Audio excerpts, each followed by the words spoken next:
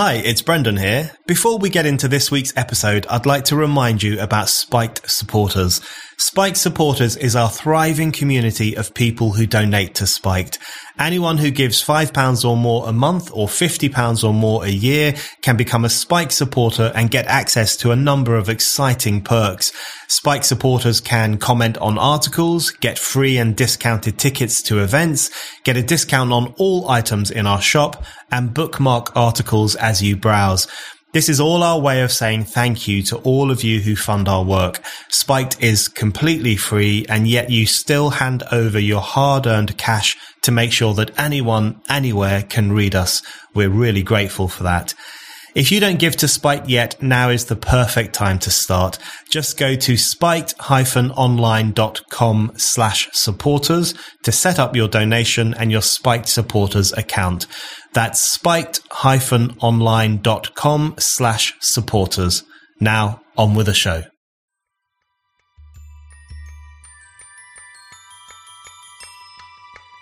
There is no greater privilege than being a literature professor or a music professor and engaging in the essence of education, which is passing on an inheritance from one generation to the next. And they are not doing that. They are more interested in making sure that they are not subject to a invisible pack of fleas complaining about them on Twitter. They are burning their inheritance. And it is utterly disgusting, the cowardice. Hello and welcome to the Brendan O'Neill Show with me, Brendan O'Neill. This is a podcast in which an esteemed guest joins me to talk about the big ideas, the bad ideas, the problems and the controversies of life in the early 21st century. In this episode, I am delighted to be joined by Heather McDonald.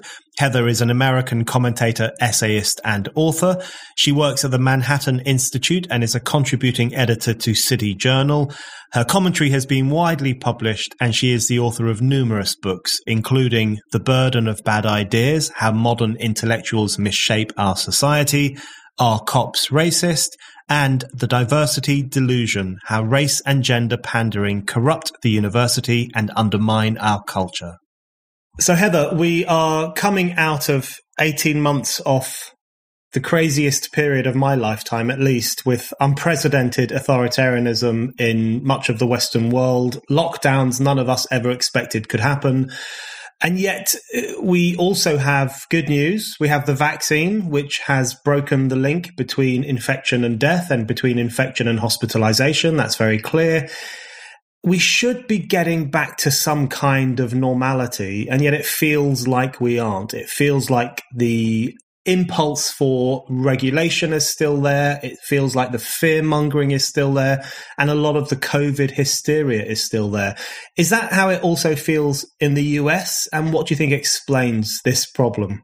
I've gone through about 500 days of daily astonishment. I have never adjusted to seeing people alone on bicycles with masks or out jogging with one person per square mile wearing a mask. I remain constantly astounded by this, and I'm now equally astounded by this new phase that we're entering, Brendan, that you rightly characterize, that the safetyist hysterics are not fed up.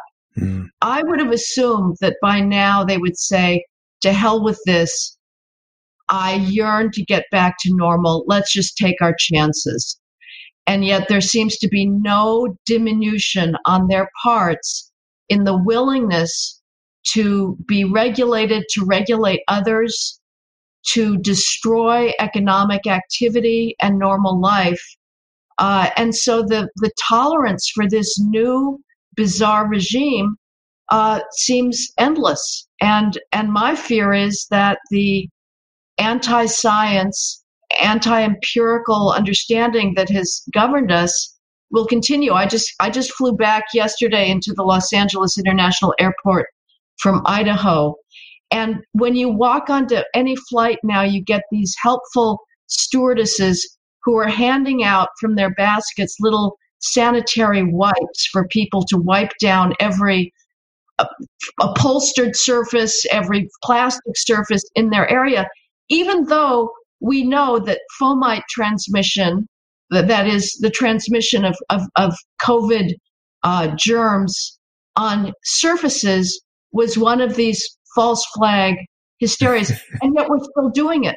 We're still doing it. So you can disprove anything, and the gesture of safetyism continues unabated. The only normality we seem to be heading towards is what is referred to as the new normal. And the new normal, I don't know what it's like in the US, but in the UK and in much of Western Europe, it sounds like a pretty terrifying prospect. So it is going to be constantly wiping things down, always washing your hands, no kissing, no hugging.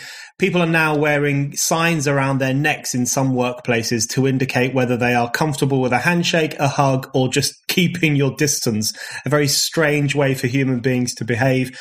Of course, social distancing might no longer be the law in the UK, but it has been institutionalized at a cultural level. It's still seen as the correct thing to do. If you're a socially responsible person, you will socially distance from other people. So we're seeing the implementation in a very underhand way sometimes of what is referred to as the new normal, which seems to be the possibility of socially distancing ourselves from one another, in other words, undermining society itself for the foreseeable future. How worried are you about the new normal and the possibility that this supposedly abnormal period will stretch on for a very long time? Well, I do think it will, and it's been pointed out before that all of the post 9/11 security measures never waned. And so we seem to ratchet up restrictions on human life and ratchet up fear without taking it back down.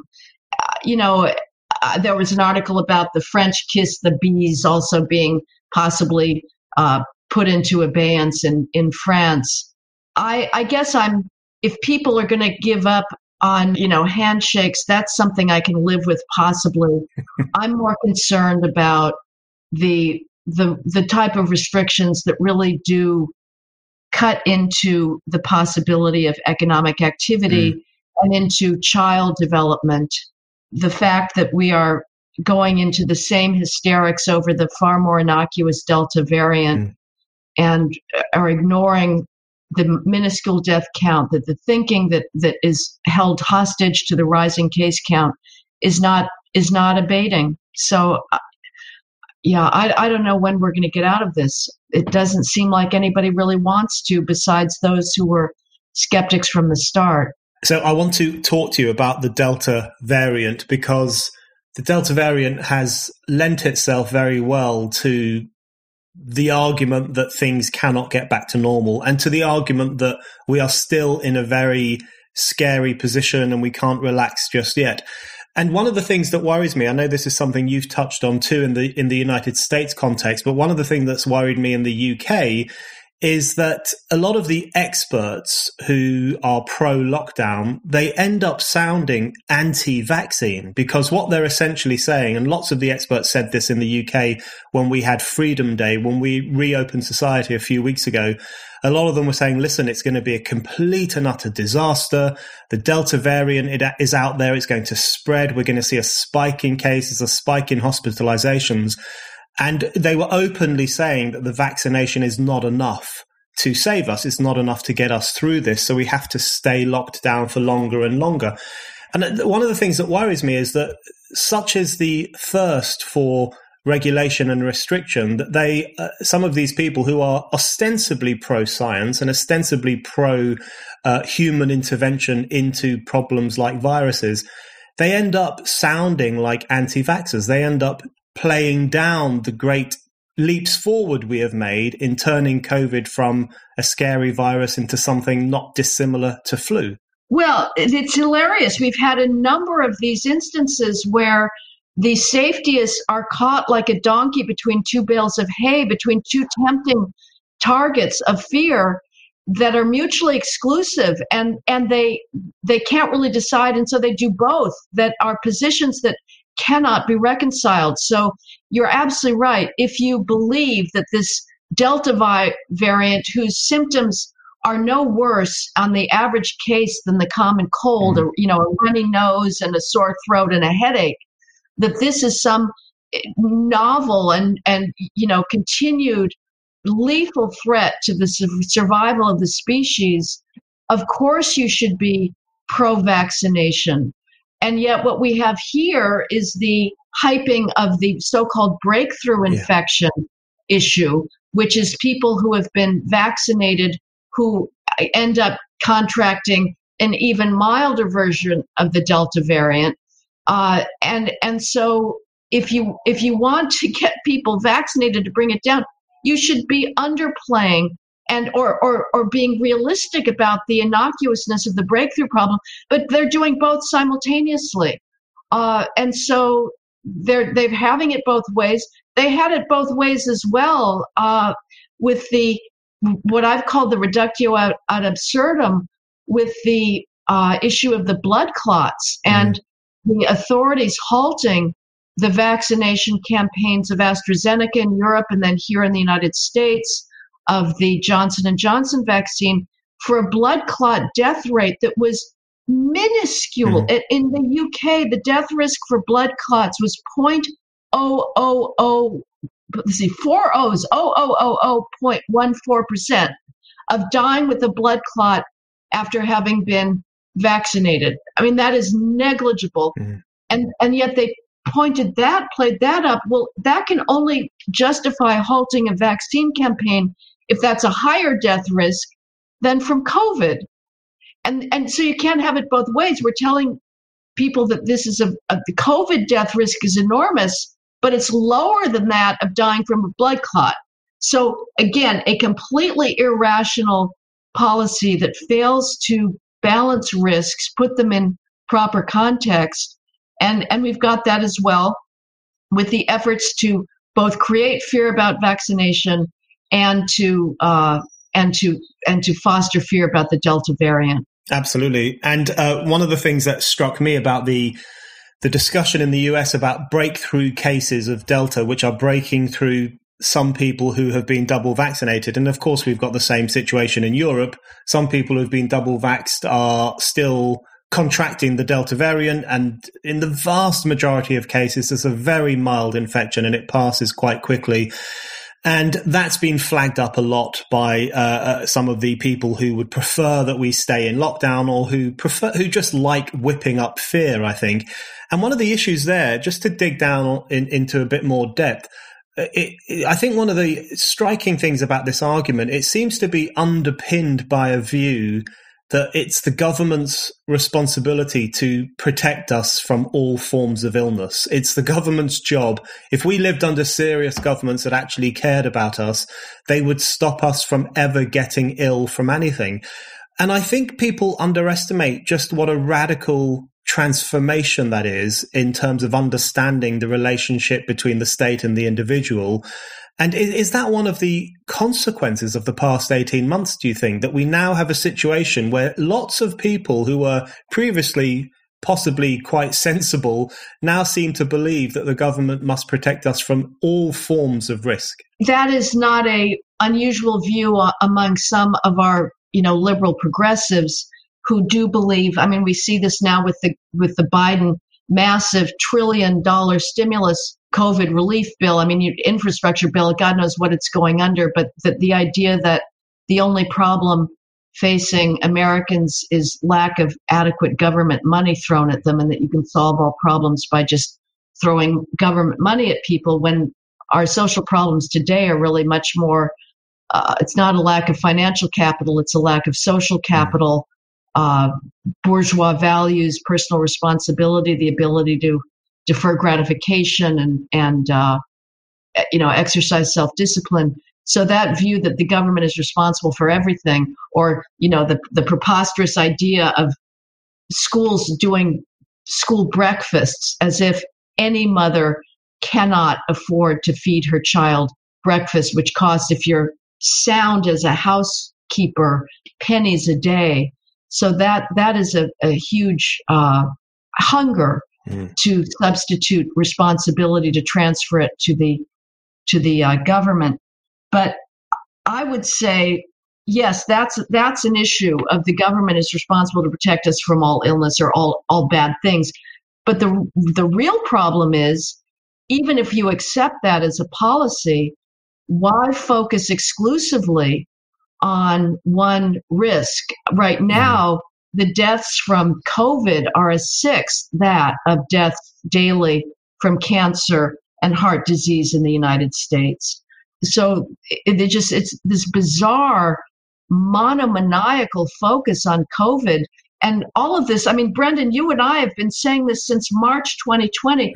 All of the phony memes were available then, and they've never ended. But we can say it again, that the consequences of focusing on this one disease, ignoring others, the shutdowns of exercise. We know that obesity is probably one of the main contributors of actually having COVID be a very serious threat to one's health. And yet we saw gyms being thrown down. We saw people saying you can't go out by yourself and jog if you're more than 50 meters from your house. Or miles. Oh, I can talk to somebody who's not in a metric system. So 50 yards from one's house.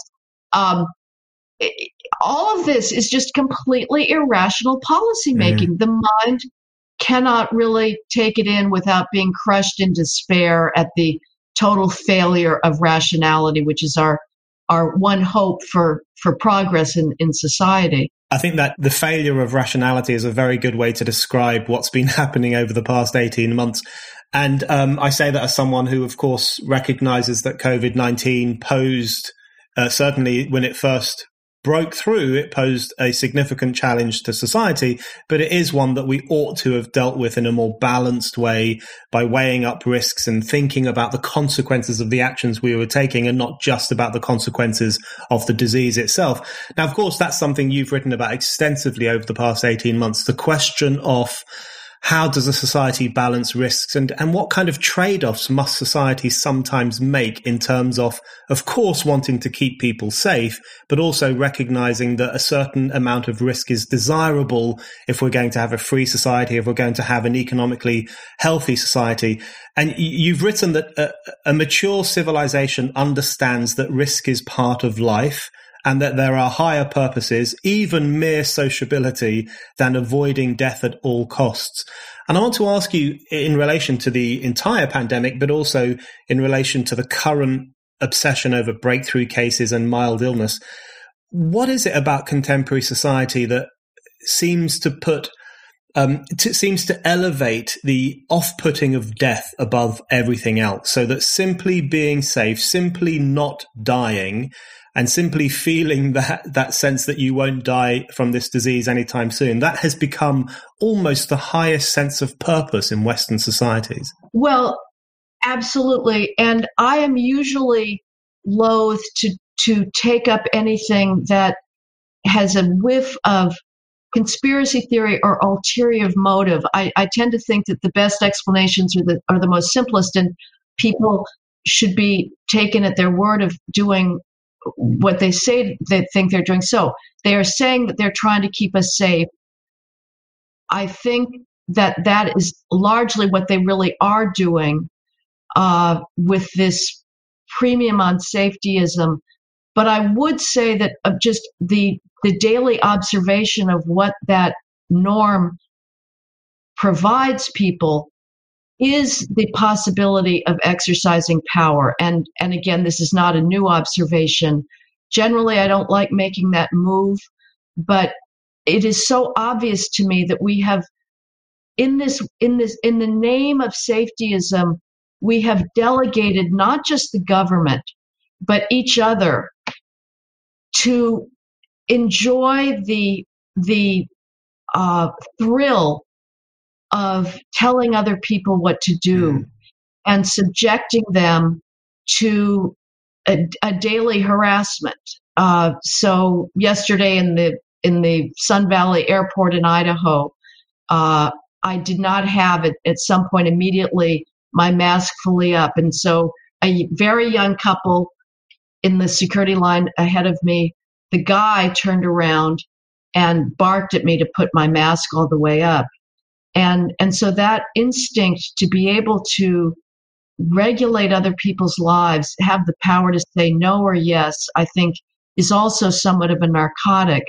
But leaving that aside, I do think that the fanatical fear of risk, and again, we need to insist that in focusing on COVID risk, they are creating much larger risk in other areas. Yeah. And the greatest one is the expansion of the academic skills gap here in the United States between Black and Hispanic students on the one hand and white and Asian students on the other.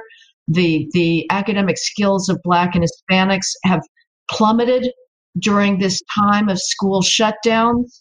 And that skills gap is a extraordinarily lethal weapon that is being used now in the United States against every standard of Western civilization. So that is going to be a source of further social and racial unrest, and the risks to businesses continue. But I would say, and this was something that you intuited very early on, Brendan, that this fanatical aversion to one kind of power-enabling risk is a result of the feminization of society and the therapeutic nature of society today.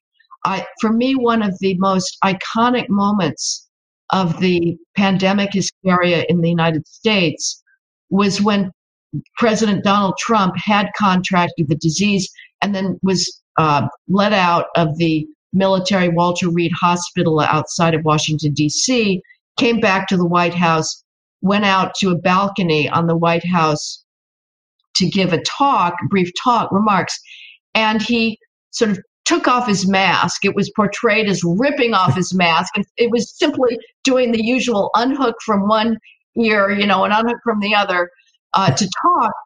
And the essence of his brief remarks was basically, we can't allow ourselves to be felled by fear. We have to go forward. We're a great nation. Do not be afraid. Well, the next day, the New York Times, our so-called paper of record, had a banner headline to the effect that Trump tells the nation not to be afraid. They were doing this not as a celebratory gesture, but as a highly critical and dismissive one. And that's where we've ended up. The great Democratic icon, FDR, Roosevelt during World War II, famously said, the only thing we have to fear is fear itself. Now, a president who tells the country, do not be afraid, is going to be lambasted by the elites who assume that the proper role of a president is to keep everybody terrorized and tell them, do not even think of taking on a certain amount of risk in order to go forward with human life. I mean, it is a remarkable thing. We are destroying the male virtues of forbearance, forward motion, a tolerance for risk in order to engage in greater enterprise in favor of a feminized version of maximal protection and staying at home and huddling in fear.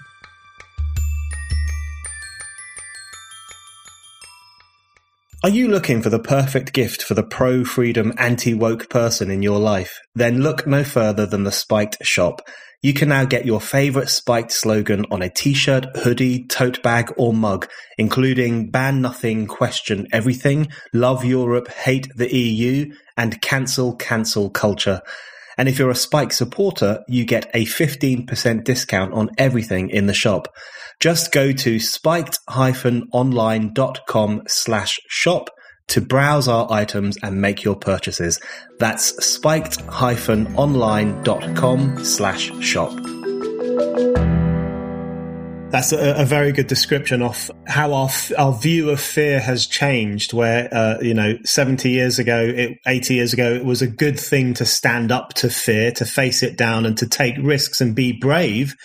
And now it's something that it's celebrated to be fearful, and it's demonized to challenge fear. I think that's a really good way of describing the broader predicament that we find ourselves in, even beyond the specific COVID crisis.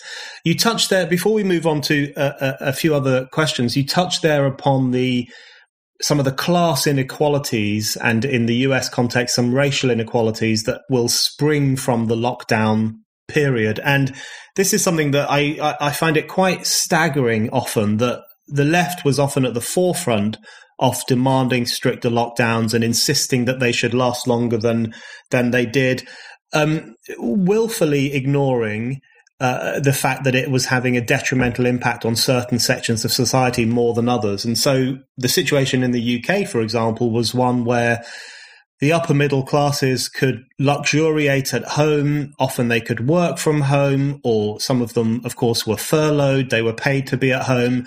They had pretty nice houses. Maybe they had a garden. They could walk around. They could sit in the sunshine. But of course, for many other people, they either lost their jobs or they carried on working. They went out to empty people's dustbins, to deliver people's food, to stock supermarket shelves. They didn't get any extra pay, and they didn't have any of the perks of life in capitalist society, such as going to the pub at the end of the week or going on holiday every few months. All of those perks were denied to them, so they were slogging it out, but with very few of the normal rewards. What do you think made the left so blind to these obvious inequalities? Did they just get swept up in the COVID hysteria, or do they not care about inequality as much as they claim to? It's just totally amazing, Brendan. You're absolutely right.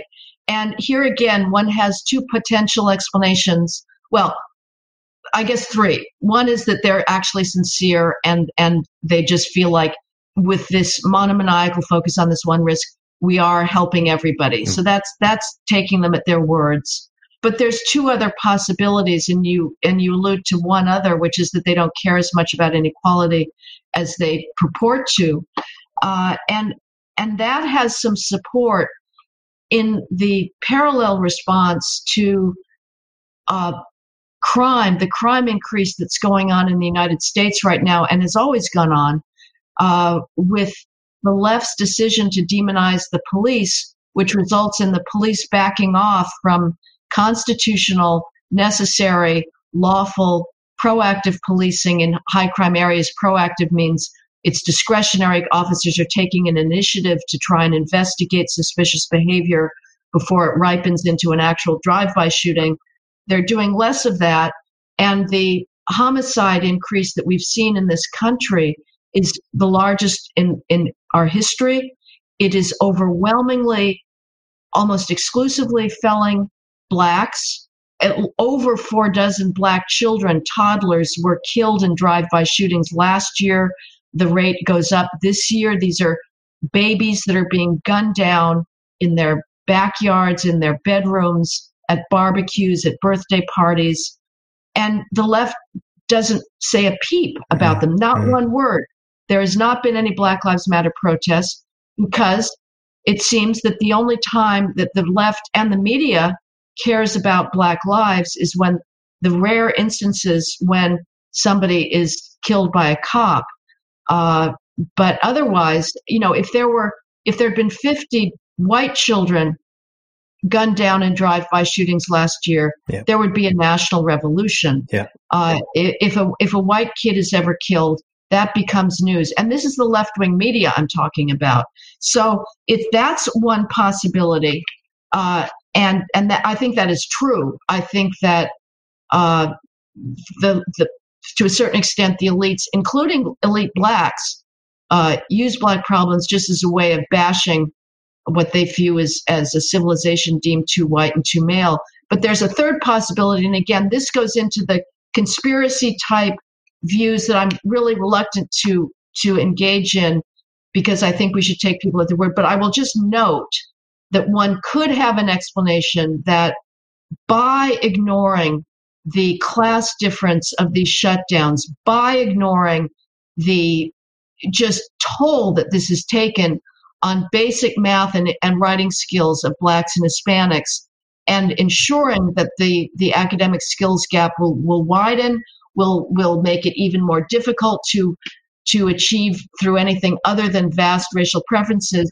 a proportional representation in elite workplaces, the left is guaranteeing that it has a further grievances to hawk upon a supine and guilt-infused white elite population. Yeah. So it does, in the long term, increase their leverage. Now, again, as I say, I'm generally reluctant to reach that level of explanation because I'm not sure it is what people should be taking at what is top at their mind, but it nevertheless does bear mentioning. I want to come back in a moment to some of the issues you raised there about rising homicide rates in the US and the impact of Black Lives Matter and the impact really of the woke hysteria that accompanied the COVID hysteria in 2020. What a fascinating year it was.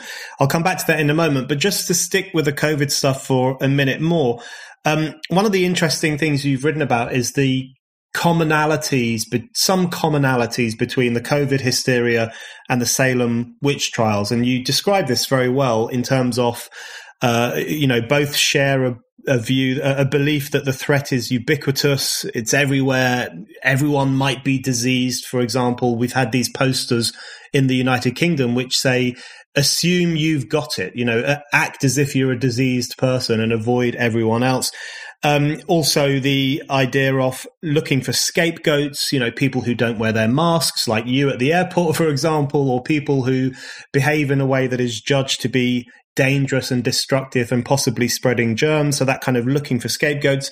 But then you have this other example, which I think is really pertinent and important, which is the shaming of heretics, and particularly people like the Great Barrington Declaration signatories, people like Sunitra Gupta, for example, Martin Kulldorff and others.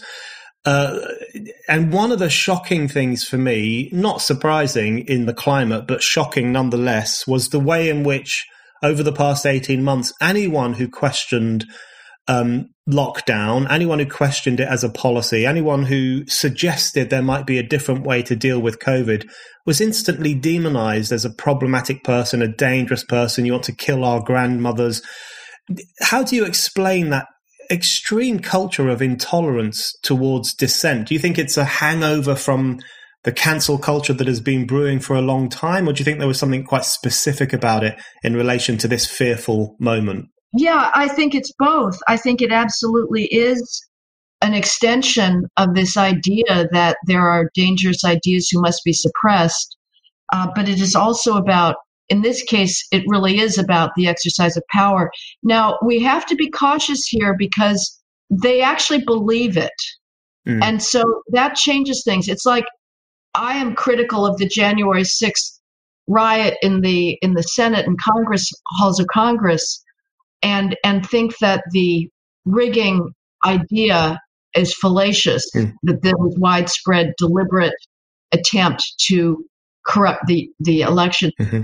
But if we have to grant that the people engaged really do believe that, including Trump, in which case, if you do believe that the system is so corrupt that there has been a stolen election, that is serious and requires some kind of response, not violence, but something. So it's a difficult thing. All the criticism of January 6th has come from my perspective, which is that you guys are wrong, and it was also wrong to do this. But you have to grant them their beliefs, in which case, if they really believe that not wearing a mask outdoors is going to spread infection, which is utterly unscientific. You do not need to know the particular vectors of COVID to just have an intuitive understanding, I would think, of the notion of viral dose. But if you really do believe that, then you are engaged in sort of necessary policing of behavior.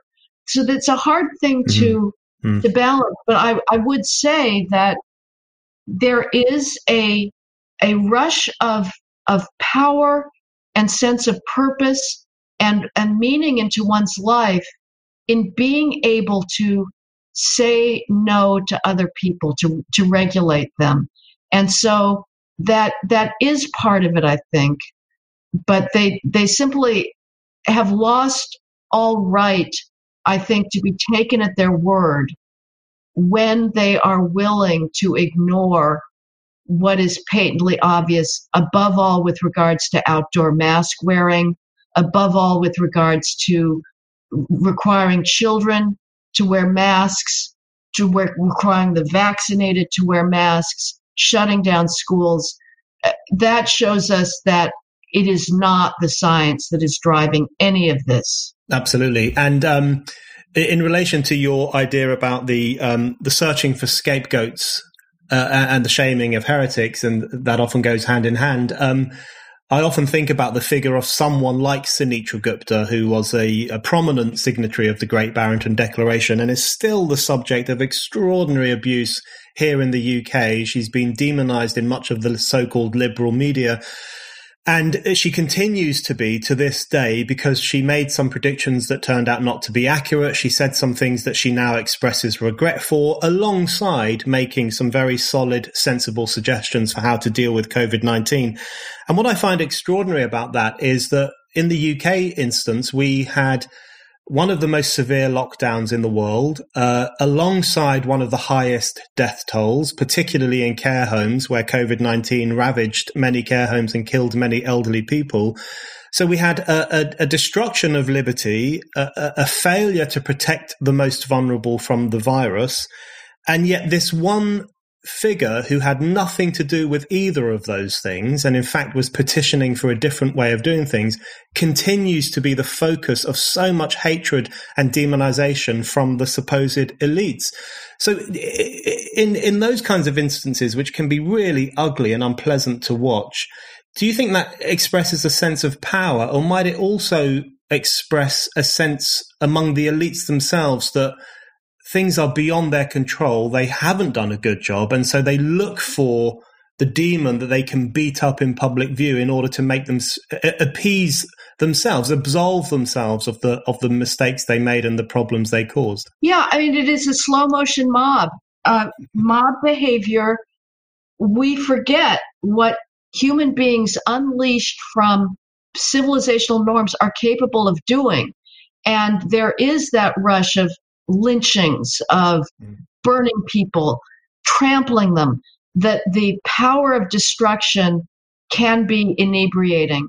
And the desire, as you say, the scapegoating to have somebody that you can hang in reality or an effigy. And it is, I don't know if it's a religious impulse or just a generalized impulse to be able to have some sacrificial scapegoat that we believe if we can offer this offering to the gods, we will be able to buy ourselves protection. And so that is obviously a millennial long impulse of human beings to want to have some kind of magical talisman or some magical activity, ideally one that involves the infliction of pain and suffering, because there is a huge cruelty, sadistic element of human beings to serve up those victims. So yes, it is utterly heart-wrenching to see these people who were in good faith and far more right than wrong now being turned into utter demons and their professional lives being completely destroyed. It is unfair and completely unjustified. So I want to touch upon the other failure of rationality that we've witnessed over the past 18 months in relation to, and it's often gone hand in hand with COVID hysteria and been informed by it too, which is the explosion of wokeness, for want of a better word, the explosion of the Black Lives Matter movement after the George Floyd killing and all the various things that have happened since then, the tearing down of statues, the self-flagellation of various cultural institutions across the West, the constant apologies that are being made by those who are supposed to be the guardians of Western culture. All of this stuff is taking place at the same time as this disease has gripped our imagination in a pretty scary way. And just to dig into this a little bit, I want to talk to you about something you've written about really well over the past few months, which is the issue of classical music and whether classical music can survive the culture war, and the way in which the hyper-racial politics of the new elites is impacting upon classical music. Can you just give us a brief outline of what you've discovered in this issue? Well, yes, classical music now is itself the target of Black Lives Matter race mongering. It's the target of the poison of identity politics.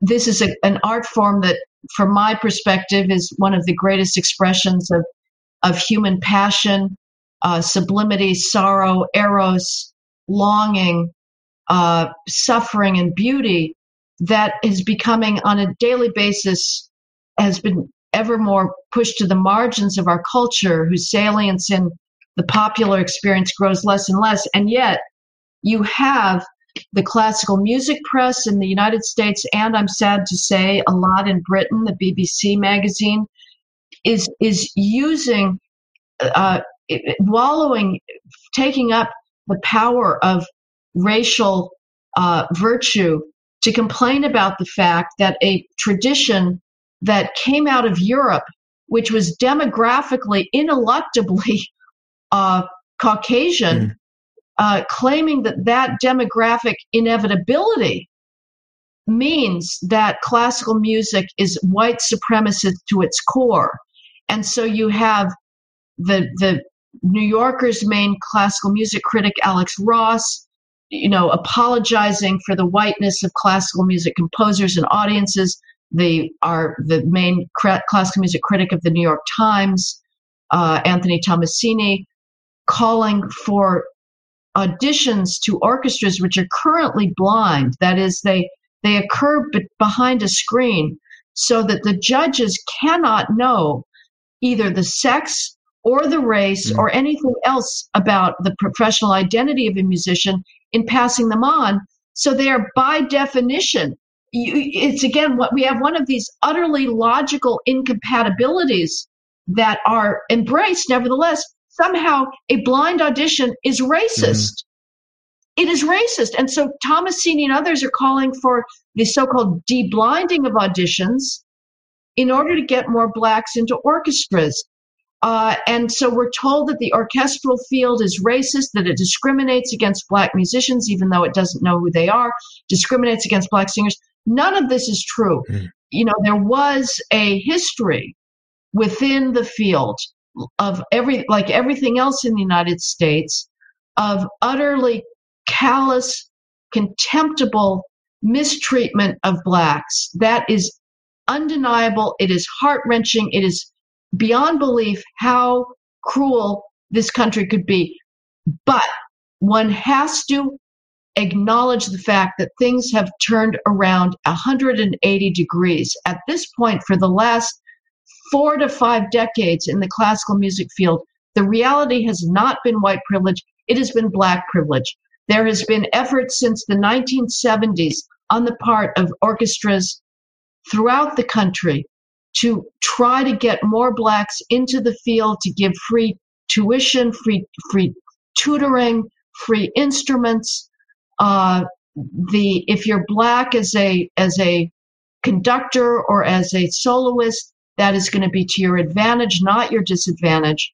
And yet we have the spokesman for the field using this phony narrative. And what I find the most astounding is the failure, the cowardice of the guardians, the people who understand the sublimity of this tradition.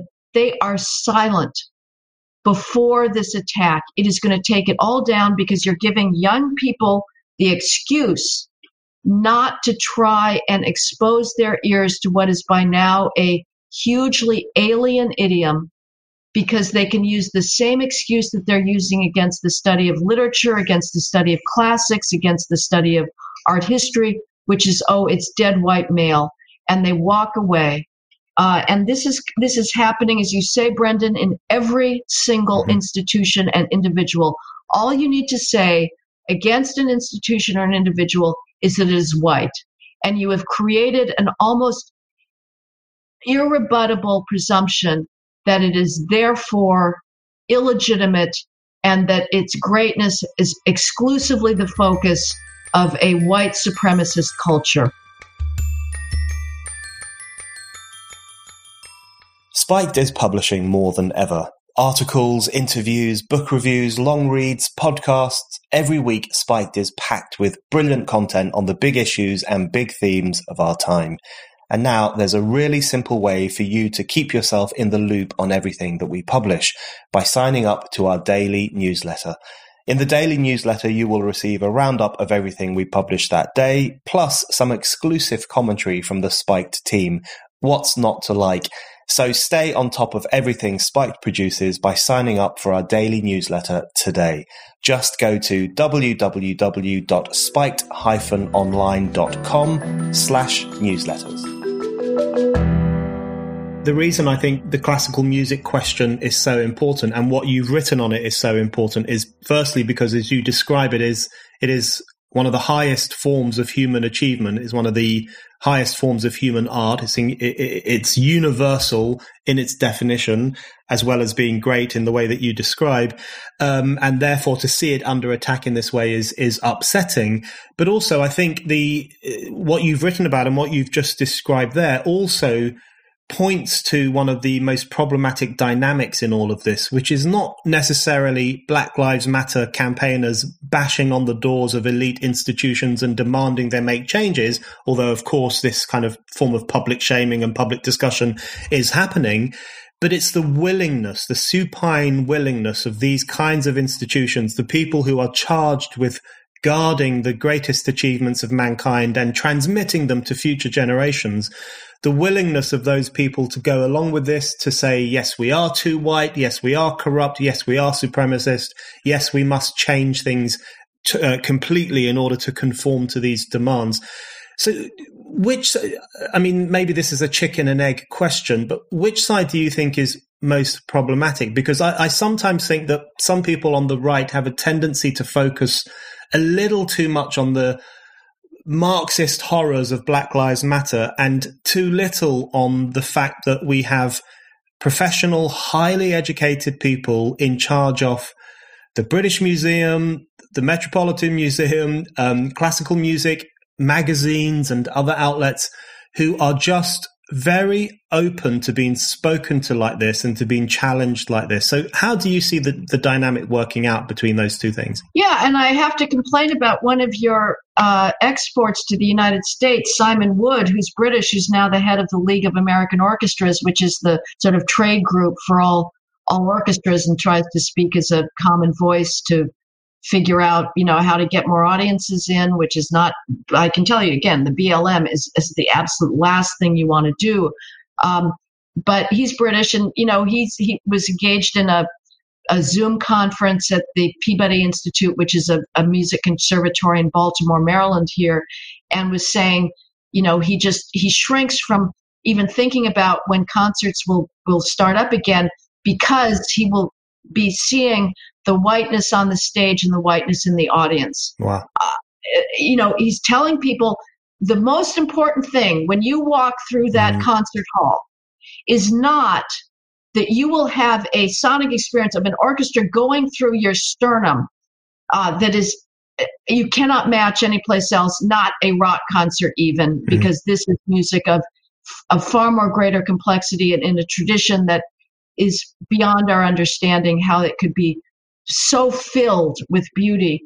He's telling them, now, the most important thing to notice is the racial demographics of the performers and of the audience. So, yes, it is utterly disgusting, the cowardice of people, that they are the last ones standing. After them, there will be nothing. And they are more interested in making sure that they are not subject to a invisible pack of fleas complaining about them on Twitter than defending the thing that it is their supreme privilege to oversee. There is no greater privilege than being a literature professor or a music professor and engaging in what the great British philosopher Michael Oakeshott said was the essence of education, which is passing on an inheritance from one generation to the next. and they are not doing that. They are burning their inheritance. And it is outrageous. I disagree with you that the right fails to focus on the elite enablers and focuses too much on the race activists. I don't think that's the case. I think that the conservative response is actually to say, well, this is all a function of the elites, and to sort of let the actual ground level race activists off the hook. So I don't think that's true. I think we're pretty concentrated on the idea that this is all a function of the elites, which it is not. It is both.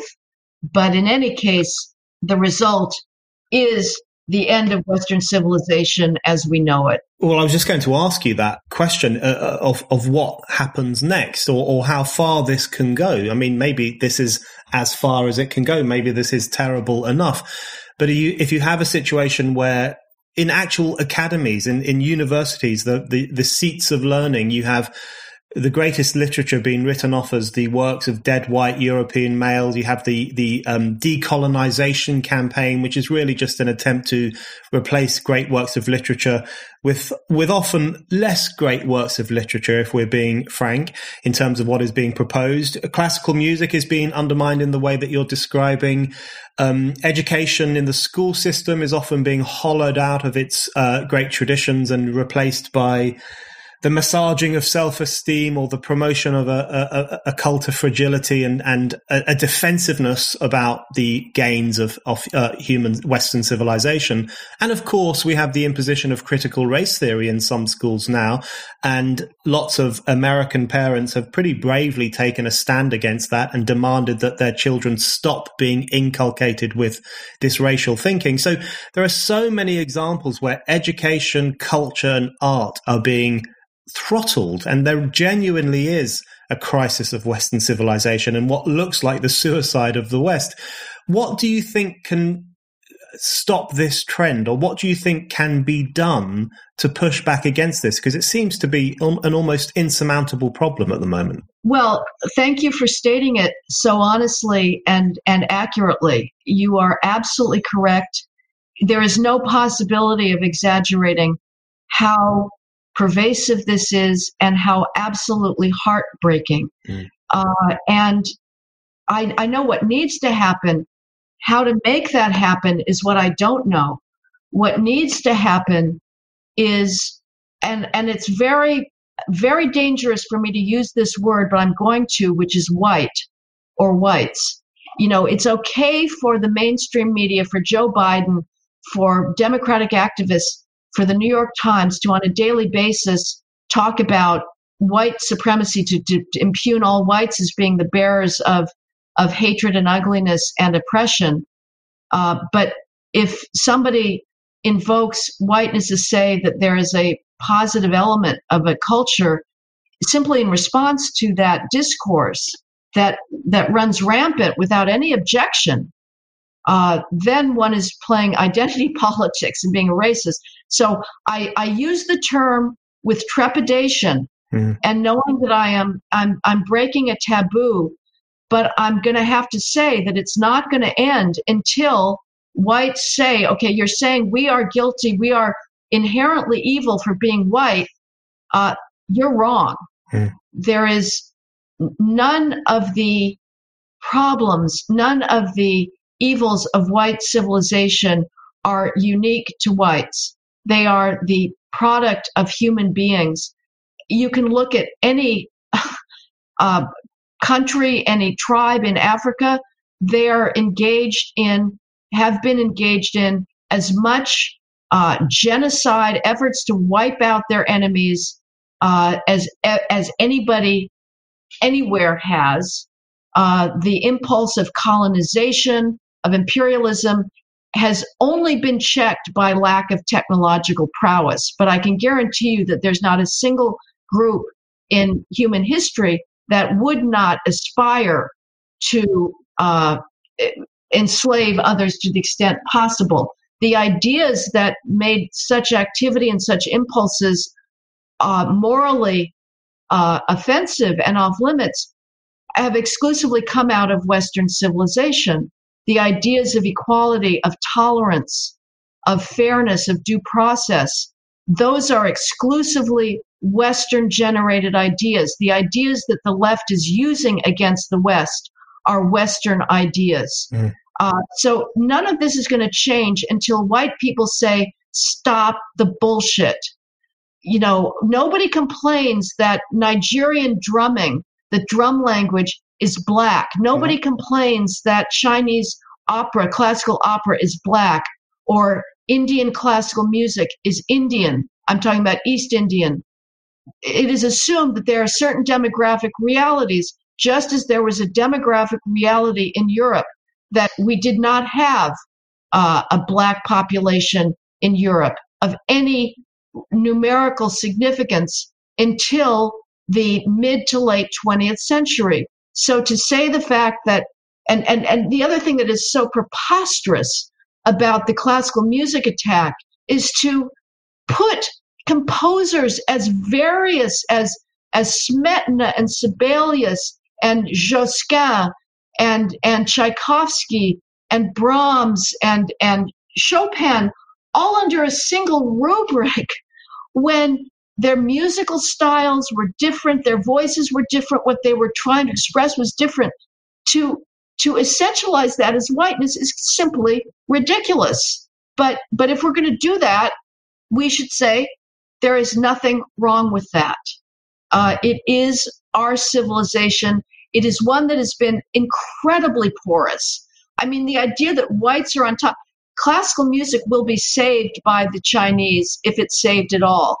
The superheroes of classical music for the last several decades have been, among others, Asians, whether it's Yo-Yo Ma or Lang Lang or Yu Wang.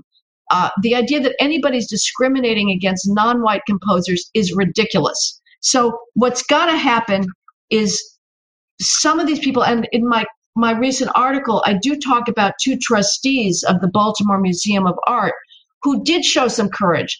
The Baltimore Museum of Art, you mentioned, museums, has one of the most left-wing directors who has been busily deaccessioning works, that is, selling off works from their collection of white male post-war modernists in order to generate enough money to buy more female and black artists.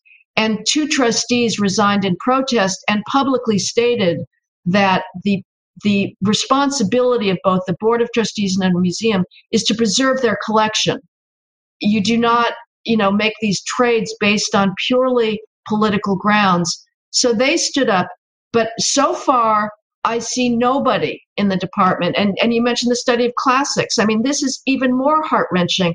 Classics department in the UK and here are all saying, beating their chest, we're a white supremacist activity. No, they should be standing up for the terrors of Aeschylus, for the hilarity of Aristophanes, for the fact that these are ideas and a form of theater, of dramatic imagination that was the basis for everything to come, and they are silent before it. It is just beyond belief, and it is despicable. So, Heather, one thing that concerns me as an observer of America and an admirer of America is the way in which a lot of the stuff that you've been talking about, the obsession with white supremacy, is not just a function of the decaying academy and the woke mobs and all the rest of it, but actually has become a concern of the Biden administration itself, and now reaches to the highest seat of power in the United States. They've become quite obsessed with the idea of identity politics in the White House itself. And firstly, that rather disproves the arguments that were made by many liberals, which was that if you wanted to get rid of identity politics, if you wanted to get rid of wokeness, then you should vote for Biden and push Trump out. That was the argument that these people made. I think that's been rather disproven now. But also, what are the prospects in your mind for freedom and equality when something as divisive and destructive as identity politics is right inside the White House itself? Well, first of all, I just have to commend you on your absolutely acute observations of the fallacies and myths of our American electoral system. You're absolutely right. I mean, I was just stunned by the characterization of Biden both before the election and continues after, that he's moderate, because he was being very clear. He was absolutely transparent about using the rhetoric about white supremacy, about putting out these fantastical lies about Black parents being right to fear that their child will be killed by a cop every time they step outdoors, something that has no basis in any kind of statistical reality. So, and yet, and his inauguration speech continued the trope of white supremacy, and that we've made no progress on racial justice, and it remains the stain on our soul.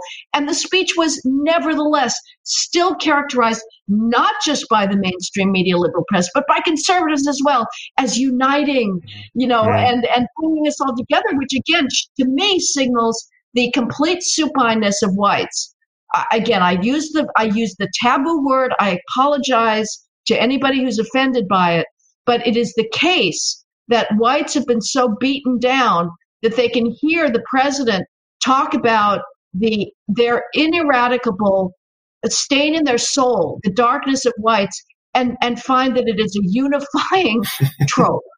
They find it unifying because they believe that it is their role at this point to be the passive recipient of constant racial abuse. How worried am I by the utter dominance of identity politics and racial hatred in the Biden White House? I am terrified. Things are bad enough as it is. Trump made not a single dent in the takeover of America's science agencies by the diversity bureaucrats. For decades now, there's been an emphasis in the National Science Foundation and the National Institutes of Health to say that the most important thing about scientific researchers is not their capacity, but it's their gonads and melanin, and that the only good science research teams are diverse science teams, and that we should make accommodations for people with lower skills, or that because they are homeless, as if anybody is homeless is going to be applying for a grant to study neuroscience, but that's the conceit. China, meanwhile, remains ruthlessly meritocratic. You take one exam to get into college. They don't make excuses. They don't look at the sex or the race or the ethnicity. You get in because you can do the work. And that is true for their scientific labs as well. They are not spending massive amounts of research money on diversity training to tell, these hapless, brilliant scientists that they are somehow discriminating against allegedly competitively qualified blacks and females. Again, we don't have time to go into the details, but the academic skills gap between blacks and whites and Asians, on the other hand, is so vast that it is absolutely guarantees that any meritocratic system will not have 13% blacks in its elite ranks. It's not possible and be meritocratic at the same time. So I am terrified. 4 years can be a long time to do even further damage. And so again, unless people get the courage to say, here's what my conclusion is, Brendan. Mm-hmm. As long as racism remains the only allowable explanation for ongoing socioeconomic disparities, the left wins. As long as it is not allowed to talk about behavioral differences, cultural differences that result in those academic skills gaps, that result in the exponentially higher rates of criminal offending and thus of a higher black population in prisons, everything is coming down. The criminal law enforcement is coming down. You have prosecutors saying they're not prosecuting the law. Why? Only because it has a disparate impact. As long as we cannot talk about the academic skills gap to say why there is not 13% black engineers in our science labs at Google, everything is coming down. And so people that have any kind of commitment to the furtherance of human progress have to start talking back and say, no, there are more justified, plausible explanations for disparate impact and lack of racial disparity, and that is behavioral and cultural gaps. Heather, thank you very much. Brendan, a great conversation as always. Thank you.